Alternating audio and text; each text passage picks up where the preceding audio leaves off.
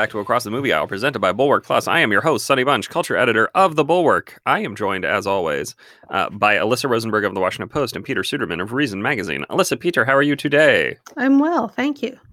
Happy to be talking about movies with friends. Despite the fact that no one has watched any of the nominated movies, and despite the fact that no one is going to watch the show, probably, that isn't stopping Across the Movie Aisle from doing a special All Oscars episode ahead of Sunday night's big show. You guys are in for a treat. That's right, the Oscars are this Sunday, and the people running things are kind of freaked out. At least that's my sense of things reading Brooks Barnes and Nicole Sperling in the New York Times, who highlight that award season ratings are down across the board. The Grammys dipped 53%, the Golden Globes dropped more than 60%. As Barnes and Sperling note, a 60% drop would mean viewership near the single digits for the Oscars, and that would be a real problem for the industry at large. But the Academy of Motion Picture Arts and Sciences in particular, such a dip isn't out of the realm of possibility, given that the most nominated film, Netflix's Mank, has been heard of, not watched, heard of, by just 18% of active entertainment consumers. To combat audience malaise, the producers, including famed director Steven Soderbergh, are pushing hard for in-person acceptance speeches only. If you want to Zoom in, you are out of luck. That is smart, because Zoom-based awards show are absolutely terrible, as we have seen for the last year. But another way to keep from bleeding audience members is to keep the politics out of the acceptance speeches. As Barnes and Sperling note, that is a surefire way to lose eyeballs. Here's a quote from their piece, quote, "Increasingly, the ceremonies are less about entertainment honors and more about progressive politics, which inevitably annoys those in the audience who disagree. One recent producer of the Oscars who spoke on the condition of anonymity to discuss confidential metrics said minute-by-minute post-show ratings analysis indicated that vast swaths of people turned off their televisions when celebrities started to opine on politics." End quote. Alyssa, we've all heard people say that basketball players should shut up and dribble, but should there be a no politics mandate at the Oscars this year? Should Hollywood swells just shut up and accept? I mean, I think that if you're having a career-defining moment where you're getting a huge award, you should talk about whatever you want to talk about. I think that, as we've discussed on this podcast a number of times, as much as I am pro political filmmaking and film as a tool of cultural change, that there has been this sense that politics has become kind of mandatory in the marketing of movies, and that marketing has been done to try and render movies sort of critic proof or criticism proof. And I think there are some people in Hollywood who are, genuinely politically engaged and want to use that moment to talk about something that they are deeply invested in, because it's one of the largest, live audiences they will ever have. And there are some people who get up there and feel like they have to continue the kind of political spiel that was part of the marketing campaign for their movie. And I am all for people being genuine and weird and enthusiastic in these, career pinnacle moments. But I think that if you're going up there and delivering what is effectively a piece of studio marketing, that's just less interesting to me, even as a politically engaged person, from the perspective of someone who kind of craves the spontaneous moments. So I think stars should feel like they can treat this like a personal moment. And if that, if you're George Clooney and you have been doing advocacy work for decades and that's what's really important to you, like, let it rip. But, I think it is totally fine to talk about how your, husband made your career possible, or how you really bonded with a director, or whatever. I mean, more spontaneity is interesting, less politics for marketing purposes. Well, and to riff on this a little bit, Peter, I mean, I the sense I get is that it's not politics so much that people get annoyed by, so much as partisan politics. I don't think it's necessarily the issue advocacy stuff, though. There's certainly part of that in play here, as much as like, Republicans don't want to hear Democrats talking about how Republicans are evil. I mean, that is like kind of what it comes down to. Or am I misreading the room? I think there's some of that, but I think also a certain type of viewer probably just doesn't want to hear about issue advocacy, or at least issue advocacy that is seen to have a clear political and maybe partisan, valence, right? I mean, I would put climate change on this on the list of things that there's like a class of viewer, and I'm not saying I am one of them, but like I feel like there's probably a class of viewer who's like, come on. I don't care about the weather. I just want to see Lord of the Rings win. Who cares, right? Who does? And this, I don't understand why you're poo-pooing this. Everyone should care about Lord of the Rings more than the weather. To me, I have like really mixed feelings about this because on the one hand, I don't share most of Hollywood's kind of politics writ large, right? Like I am libertarian, and yes, there's some overlap, sort of with some of the liberal social values on some of these things. But like with drugs. The drugs are great, kids. And we're going to be celebrating drugs at Reason.com this whole week, which is 420 week. So, Drug week. So I don't share a lot of their politics, and like it. In some ways, I'm not that interested in George Clooney's personal politics. I'm interested in his movies. At the same time, I'm also honestly, even me, I'm not that interested in like George Clooney thanking some Mr. Moneybags producer who believed in this little project. And like what that actually means is this person wrote a check for $10 or $20 million, hoping to make 5 times that back. Now, of course, George Clooney is now the Mr. Moneybags himself because he has a tequila brand, but like whoever it is, right? That's where the money is. There's sort of a lot of what ends up going into these award speeches just isn't super relevant to average moviegoers. And I think in a lot of ways, I agree with Alyssa. That's kind of okay, especially when the speeches are under a minute long, as they tend to be, with the exception of just a couple of big speeches each night. Now, this ceremony is supposedly going to be a little bit different. We are hearing both that they intend to make the entire ceremony shorter and also the speeches longer, and I'm not quite sure how that's going to work. You get rid of the music. You get rid of the terrible musical numbers. You cut them down from like 10 montages to like 5 montages. They're also not having physical awards presenters, so there's just like walking and talking may take up less time. I mean, I would honestly be in favor of a solution where they cut the speeches for everyone except like Lifetime Achievement Award winners, because those people know in advance they can write something that is sort of comprehensive and funny. They're not just pulling something out of their tux and reading off a list. But that's not spontaneous, Alyssa. You just asked for more spontaneity. I know, but if you're gonna make up your mind. You know what? I contain multitudes. That's have true. The ability to hold multiple ideas in my head at the same time. That's too complex for me. Way too complex. No, I mean, I think if you're going to do the speeches after every award, they should be spontaneous. It would also help if the Academy's decisions were more surprising sometimes, right? I mean, when every outcome seems sort of obsessively predetermined, of course, you're not going to get the moments where people are like super drunk or like completely shocked, or, you're when you lose the entertainment value of the actual decisions that the Academy makes, you lose the opportunity for speeches that are in some way particularly interesting. I mean, to me, sort of in some ways, the question we're all kind of dancing around here is what responsibility do the winners have when they are making these speeches, right? Are they responsible for marketing the film?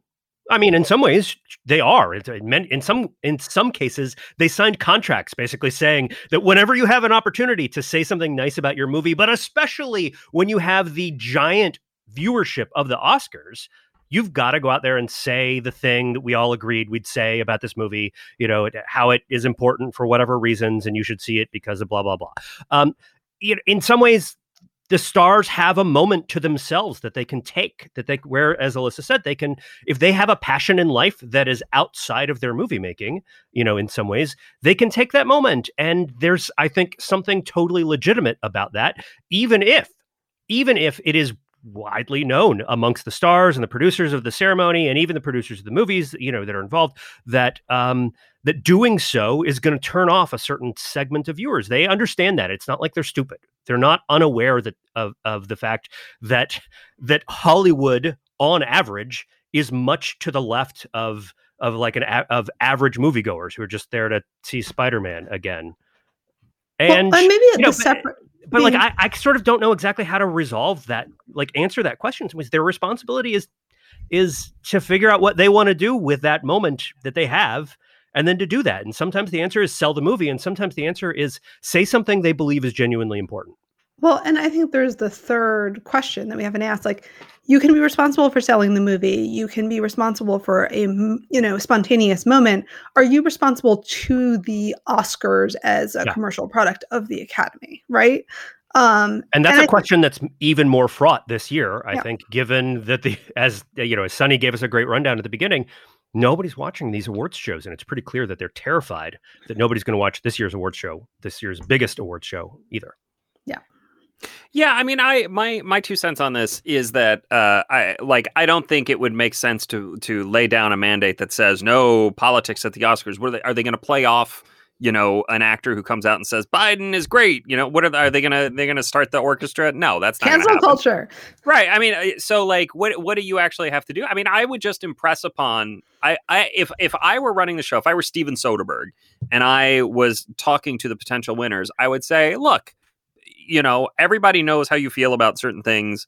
This is not necessarily the time to say it unless you have something that is really great and really interesting and really funny to say. Because it really, speaking as probably the person most to the right on this show, I cannot disagree that it gets vaguely annoying to hear the same thing over and over again from the same group of folks. I mean, we get it. We get it. You guys are progressives, cool, man, that's fine, but like, you're not reinventing the wheel here, and you're not convincing anybody is the other thing. It's not like anybody is watching the show and going like, oh, you know what, I've changed my mind now. I mean, climate change is bad. There are periodic awareness benefits, like when people shout out causes that are not particularly well known, there can be big spikes in Google search traffic for stuff. I mean, so from sort of a pure awareness perspective, I think that's potentially like, the one sentence thing at the end where it's like, and check out X, or you should know why. That's less sort of a screed, but more almost like a teaser for the issue itself. I mean, Joaquin Phoenix's Oscar acceptance speech about animal rights it was definitely more than one sentence, but is an interesting example just to think about here, in that it's an issue that I think if you needed to code it, you would code it as a left issue rather than a conservative issue. But it's not like one of these things that are, idiots in Congress are just arguing about all day long. It doesn't feel like a Trump specific or or Joe Biden specific issue. And in some ways that was a kind of interesting speech, right? Because it was so obviously personal and heartfelt from a guy who's an odd guy. Yeah. He's a really talented artist and also a kind of odd dude who clearly feels really passionately about this and decided to spend his 90 seconds or whatever telling the world about the thing he thinks matters. And again, I feel like there's a difference between a partisan issue advocacy moment and a issue advocacy moment. I just think there's a difference there. I feel like people probably have a better response to the less partisan messages, given how sharply divided everybody is along partisan lines these days. I mean, do we think that there are going to be some speeches that are either reference directly or at least implicitly reference voting rights stuff with regards to Georgia from people who are in the midst of or just about to go shoot films in Georgia? Yeah, probably. I mean, I would be interested to see if anyone says anything about the pandemic. I will be interested to see if anybody says anything about the Uyghurs. Let's see if they say. I mean, that would definitely not going to get mentioned. That would take some actual courage, right there. Exactly. Saying coming onto the stage at the Oscars and saying something in defense of the Uyghurs would be a thing that actually would take courage and guts, because it could cost you greatly. Just look at Richard Gere, poor Richard.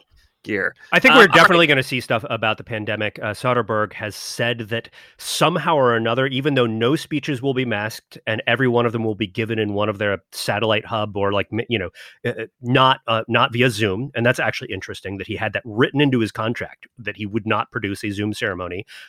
He has also said that that mask wearing will be threaded into the ceremony somehow or another, despite the fact that no one who is giving a speech will be wearing a mask. And so I don't know what that means. The attendees will not be wearing masks. I don't know what that means. Maybe the Oscar statue on the stage, on the main stage, is going to have a mask on. I have no idea. But I will say that in the past couple of days, I've become more, I don't know about excited, more curious about this ceremony, because Soderbergh is promising a radical reinvention. And when Soderbergh promises a radical reinvention of something, he usually actually delivers something that is interesting and weird and different. I mean, the actual solution to the problem here of speeches is that, given that Soderbergh is running this, every single speech should have to be in like a different genre or tone or about different subject material. And so he should turn the entire thing into a massive game of charades. I just hope that it all ends with a giant speech to the camera about campaign finance reform. The whole thing is going to be a 3-hour long teaser for like the real Magic Mike. 100%.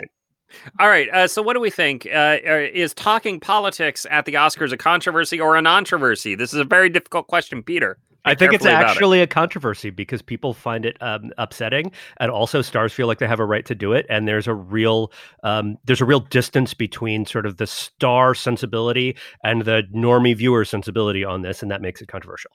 Alyssa, it's a minor controversy.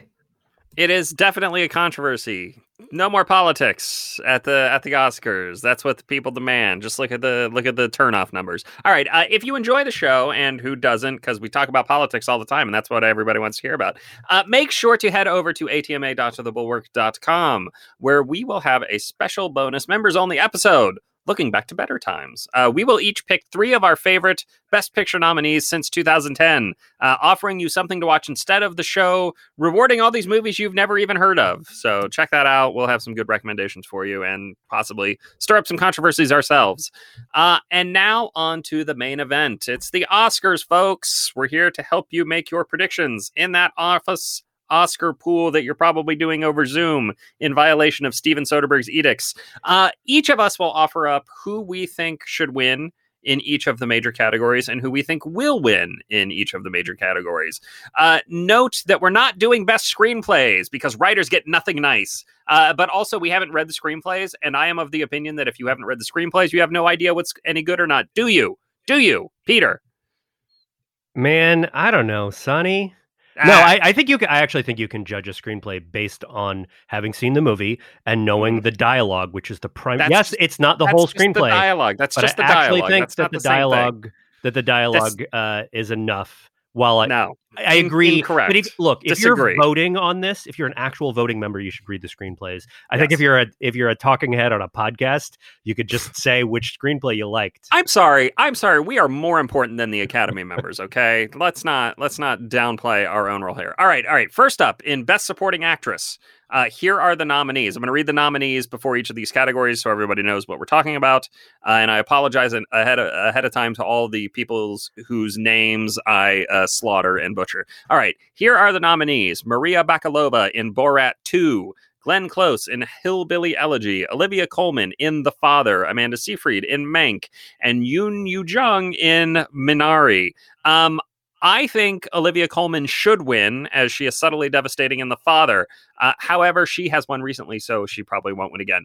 Instead, the award will probably go to Yoon Yoo-jung for Minari, because everybody wants to have her give a crazy old Korean grandma speech. Peter, who are your picks? I actually think Olivia Colman will win here. Wow. I think she is now sort of a kind of grand queen of Hollywood. I think in a way that is mostly, that is entirely deserved. And often those folks tend to win, sometimes multiple times in a row, especially in a field where there's not somebody who obviously stands out as like, this is the person who everybody thinks really just sort of deserves it this year. And I think that this is probably the category that is most wide open. It might not go to Colman, but if I had to bet, and you're asking me, where I'd place my bet, I think it will. I think Amanda Seyfried for Mank should win, in part because I think she's the best part of that movie, and I like that movie quite a bit. But I think she is the one who brings the most sort of honesty and empathy to her scenes in that film, and she makes a somewhat cold and difficult movie. She gives it a warmth and a heart that is I think really valuable and really sort of keeps that movie afloat. And that's a difficult thing to do in a David Fincher movie, is to stand out not just for being sort of interestingly antagonistic and cold, but to stand out for being decent and warm and kind of human. Alyssa. With the caveat that I'm terrible at predicting things, and so you should probably do just the opposite of whatever I say on this podcast. I actually think Amanda Seyfried is going to be the person who wins for Mank. It's the most nominated movie of the year. I don't think it is.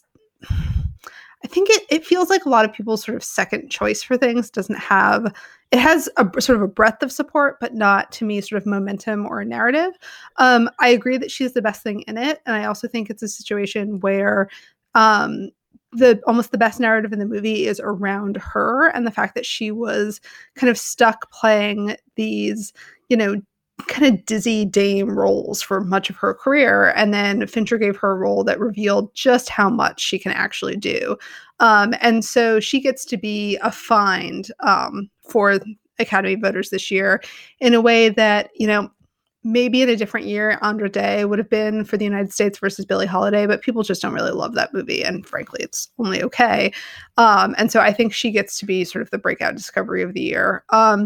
I'm also going to drive Sunny insane here by saying, I think this is a good field and would basically be happy if anyone won. I do think that Yin Yu-jung, in addition to people wanting to see the sort of wacky Korean grandma speech, genuinely does kind of the most things of the people who are nominated in this category. She just really has the range, and it's, I thought she was terrific in the movie. I think Minari doesn't land in the same way without her. So I would like to see her win. But truly, if Glenn Close does win, I will be happy, because then JD Vance can't complain about it as part of his Senate campaign. I think Glenn Close is great in Hillbilly Elegy. I think she is actually the best part of Hillbilly Elegy. I've mentioned this on the show before, but she actually reminds me of my family from Ohio. In a very specific way. So I'd be happy. I mean, I agree with you, Alyssa, actually. I think this is a wide open category. I think they could I think you could plausibly make a case for any of these people winning. I think that's right. As much as I dislike Borat 2, I could even make the case there. But, yep. All right. Next up is Best Supporting Actor. Here are the nominees: Sacha Baron Cohen in The Trial of Chicago 7, Daniel Kaluuya in Judas and the Black Messiah, Leslie Odom Jr. in One Night in Miami, Paul Rassi in The Sound of Metal, and Lakeith Stanfield in Judas and the Black Messiah. I think Paul Rassi should win for Sound of Metal. I think he is fantastic. He's wonderfully kind of natural and charismatic in a role that's pretty difficult and tricky to pull off, I think. But I think that Leslie Odom Jr. will probably win for One Night in Miami because he sings. People love to see actors sing. Alyssa! I also would love to see Paul Rassi or Daniel Kaluuya win for Best Supporting Actor. I think that Judas and the Black Messiah is, fascinatingly enough, the movie that most people are aware of, and despite the fact that Stanfield was sort of the, presented as the character that you have a close relationship with in the movie, his character is just too opaque. And, as we discussed on the podcast, not a character that you could really crack open in a screenplay like this, because he's just too contradictory. There's not really a secret there that you can unlock and explain. And I think Kaluuya does a really good job of taking this, kind of iconic historical figure, making an audience that might not be familiar with Freddie Hampton understand why you should care about him, but also sort of presenting him as a man in a really deep and profound way. But Paul Rassi is also just amazing in Sound of Metal, which is one of my favorite movies of the year. I actually would not be shocked if Sacha Baron Cohen wins, because I think that movie is just like boomer bait in certain ways, and it is a sort of it's also specifically attractive to a set of voters who probably would be turned off by Borat. And you get like the little bit of the radical itch there, without having to like root for the squares in the movie. So we'll see what happens. Peter. I'm with both of you. Paul Raci should win here. That performance is just astounding, and I think maybe I didn't love Sound of Metal, although I quite liked it, but I didn't love it quite as much as maybe Alyssa did. But Paul Raci's performance is just phenomenal, and especially from somebody who you really haven't seen in a lot of roles before, who doesn't have a big deep track record as an actor. I think I'm worried that Alyssa is right that Sacha Baron Cohen will win this one, but actually my pick is for who will win is Daniel Kaluuya, in part just because he won at the Golden Globes, and I think there is just like there's a sense that he's an up-and-comer who needs to be awarded, and this movie is one that a lot of people have heard of, and so this is like the place where they can make an award to an actor who people know from Get Out, and also an actor who is in a movie that somebody watching the Oscars might have actually heard of based on the data that we've seen so far. Yeah. I also worry that Sacha Baron Cohen could win because Hollywood loves him for some reason. I don't get it. I don't understand it, but they are very into Sacha Baron Cohen, who is a perfectly fine actor, but also deeply annoying to me. So I whatever. Even kind of liked that movie and liked him in it, but I just don't think it's an Oscar-winning role. Yeah. I mean, I have a hard time believing Daniel Kaye is going to win because I mean, this is a classic split the vote problem between him and Lakeith Stanfield. I mean, you got two guys from the same movie. Neither one of them really dominates over the other one. So I don't know. All right, on to Best Actress. Here are your nominees. Viola Davis in Ma Rainey's Black Bottom, Andra Day in The United States versus Billie Holiday, Vanessa Kirby in Pieces of a Woman, Frances McDormand in Nomadland, and Carey Mulligan in Promising Young Woman. Who should win? I think Viola Davis gave the best performance of the year in this category of the nominated performers, even though it really at times felt more like a supporting role than a lead to me. It's not a lead role. It feels very much like a supporting role, despite the fact that she is the title character. If I had to guess, and I do have to guess because that's the game we're playing, but it's going to be Frances McDormand. She's going to win her second Oscar for Fern in Nomadland. Peter, who are your picks? I actually think Carey Mulligan is going to win. And I think Frances McDormand is the one who should. Frances McDormand's performance is just incredible. I think about shots from Nomadland every single day, and the way that she just carried that movie. That movie is her face and some mountains in the background, and that's it. And it's my feelings about this movie. I love it, but it's like I could just watch Frances McDormand's face shot at magic hour against some mountains forever, and that's what that movie is, and it's wonderful, and I think she should win, but I think Carey Mulligan is going to, and I think that it's the kind of in part because Promising Young Woman, as we've talked about, sort of has a political cast to it, right? Sort of has taken on a little bit of has become a political cause because the Academy likes to award sort of up and comers who have established themselves just enough in the leading role here. And I think because, again, Promising Young Woman feels like the kind of movie that the Academy is going to gravitate towards this year, because it's one that is, sure, it's not like a big blockbuster or anything like that, but it's an interestingly nasty little genre film, and in some ways it's a crowd pleaser and an audience pleaser as a result. Alyssa.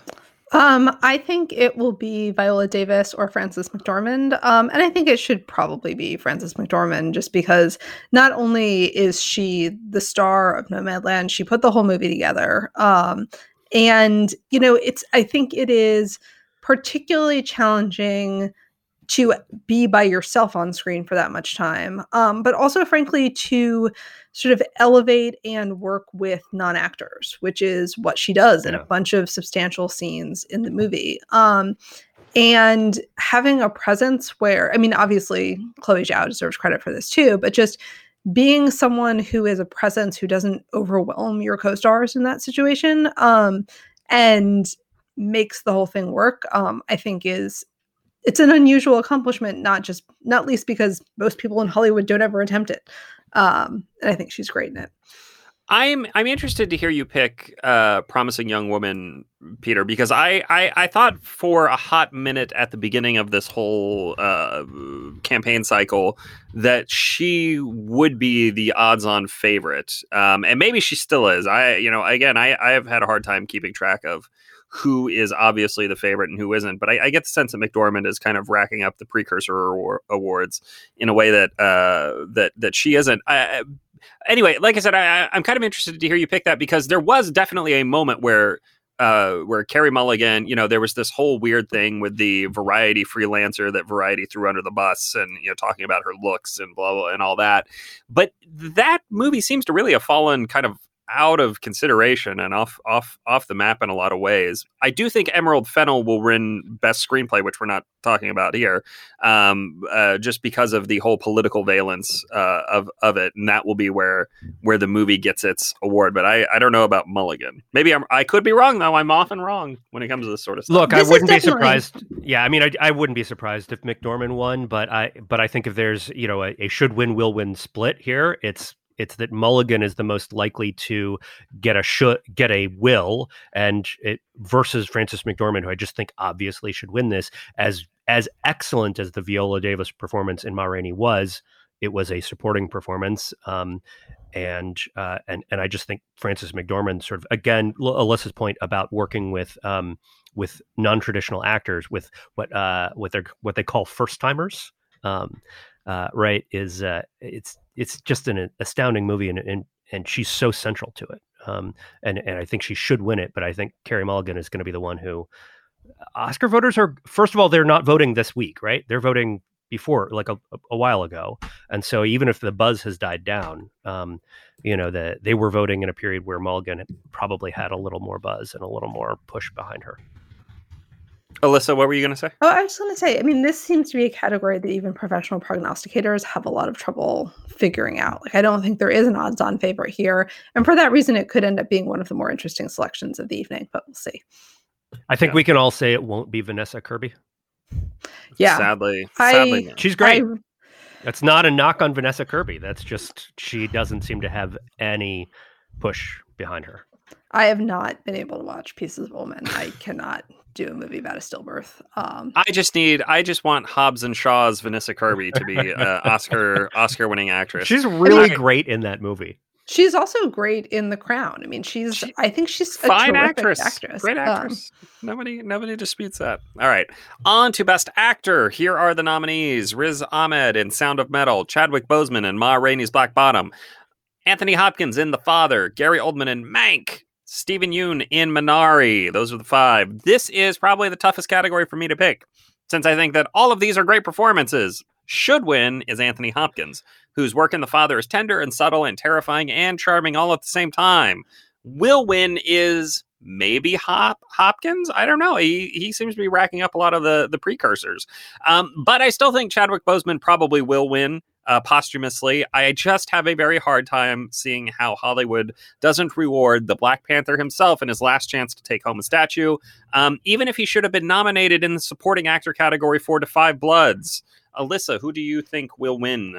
I think Chadwick should win. I think Chadwick Boseman will win, and I am a dissenter here. I really did not like him in Ma Rainey's Black Bottom. I think it's a really overacted performance in a lot of ways. The much better male performance in that movie is Coleman Domingo, who is fantastic. And just again works in a wider range of registers. He is someone who you see sort of the tension building in him in the movie. But when it reaches a boil, it does so in a way that is not, quite as dramatically over the top. I mean, I think one of the many things that's incredibly sad about Chadwick Boseman's death is that he's likely to win this Oscar for what I think is one of his least good performances. In terms of who should win, I would say either Anthony Hopkins or Riz Ahmed for Sound of Metal. I think Hopkins, again, like I've talked a lot about range on this episode of the podcast. And I think, interestingly enough, we have a lot of performances this year where actors get to do a lot of things in a single role, and none of them more so than Hopkins. But I think Riz Ahmed would also be an excellent choice, not least because I think Sound of Metal just does not work without him, right? I mean, Peter, when we discussed the movie, we talked about how, people in the metal scene are often like very gentle personally, but that's not necessarily something that people outside that scene understand or are interested in at all. And Ahmed has this really wonderful, gentle quality that both makes that part of the movie work really well, but he has this sort of openness and curiosity that makes him a very good guide for, taking the audience into a community of people who, speak primarily in ASL. And, again, he's just this wonderfully watchable face. And I think Sound of Metal just does not work in quite the same way if you don't have another actor in it. I thought he was terrific. Ahmed's performance there is really interesting, just because it's one of those kind of classic did the work performances, in the sense that not so much that like he radically modified his body, although he definitely like took care to generate a specific physical look, but he learned how to drum, and he learned how to speak in sign language, right? How to sign, and spent 7 months just sort of immersing himself in those two, in some ways, kind of quite different but related worlds, and like isn't just sort of out there like doing fake drumming and like some whatever stuff with his hands. He is speaking a language that he had to learn to perform this role, and he is playing music, which is itself a kind of language.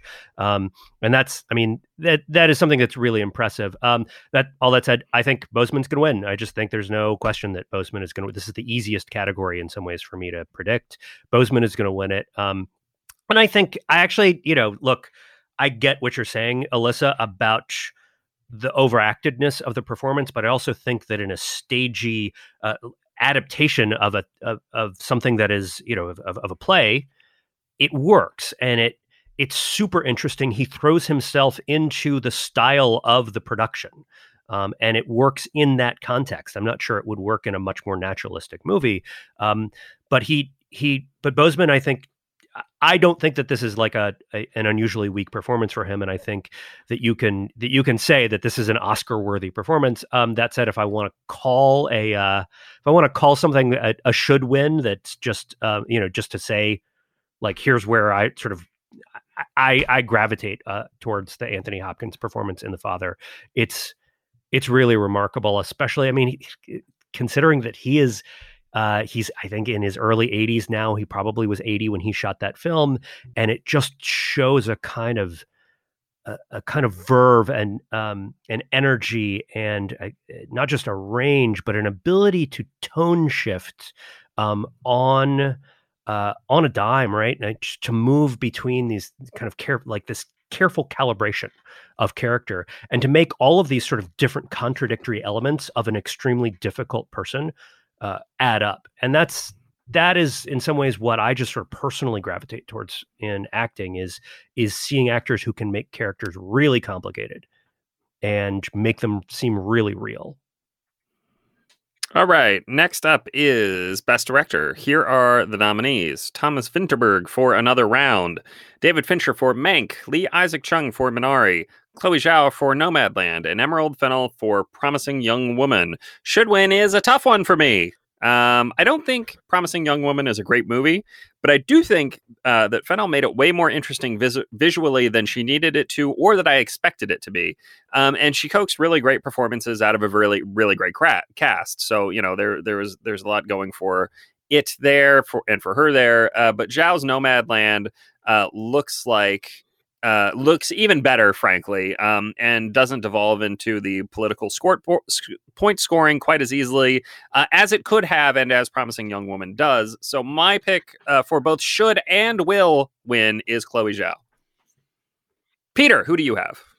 I mean, I think I agree. Actually, that's it. It's Nomadland all the way from here, and I think it's my favorite movie of the year, and it's it's a pretty amazing accomplishment as a director, especially for someone who is relatively early in her career. She's not 40 yet. This is her third feature.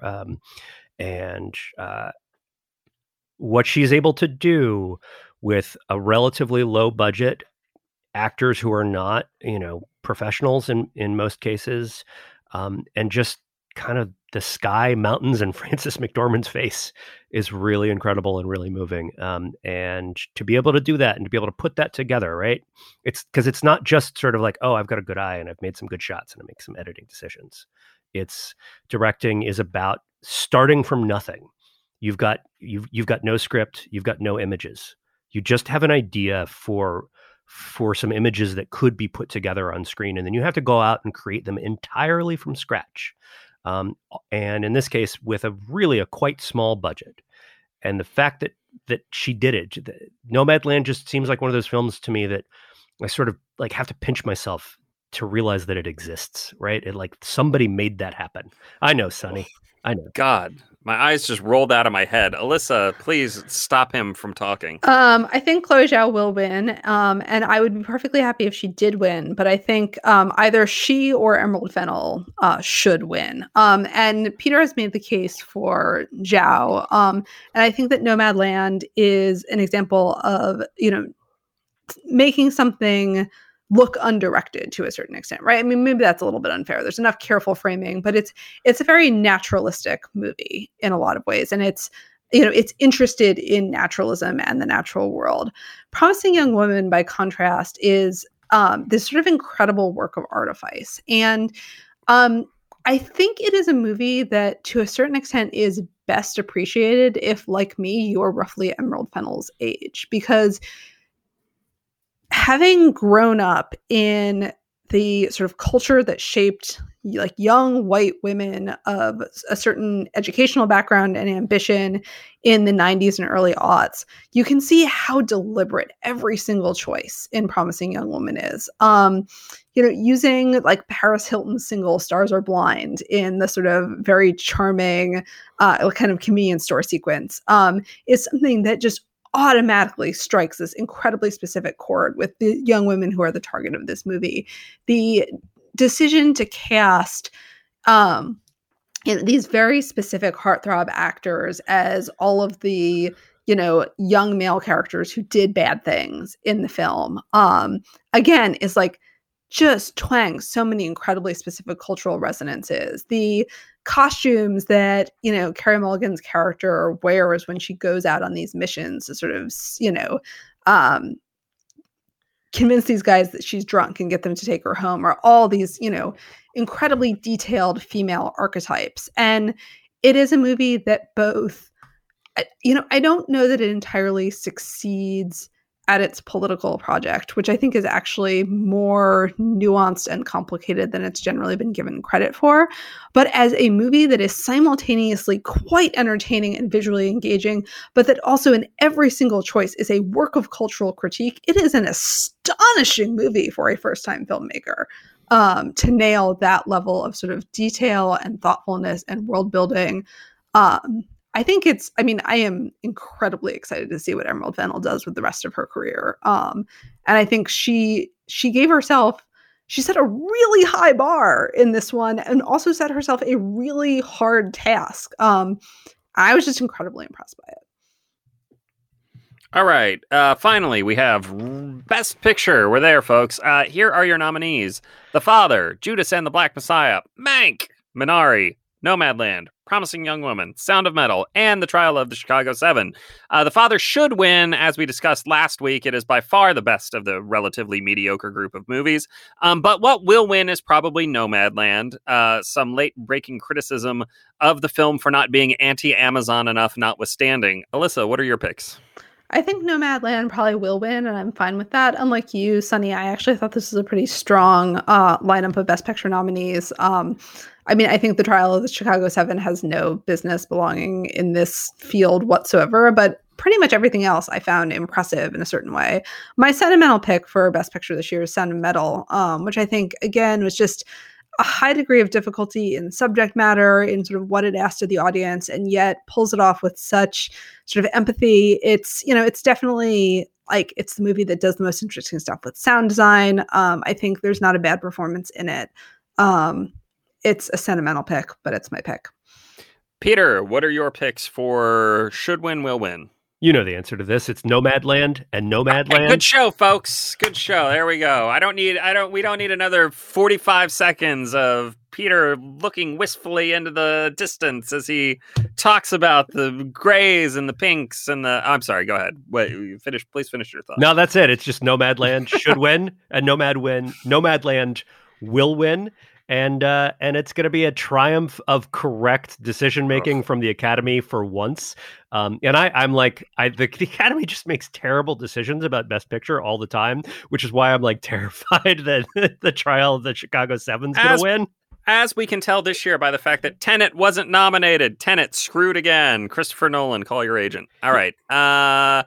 That is it for today's show. If you loved it, please check out our members only bonus episode on the best picture nominees of the last decade or so. Make sure to tell your friends. A strong recommendation from a friend is basically the only way to grow podcast audiences. And if we don't grow, we'll die. If you didn't love today's episode, please complain to me on Twitter @SunnyBunch. I will convince you that it is, in fact, the best show in your podcast feed. See you guys next week.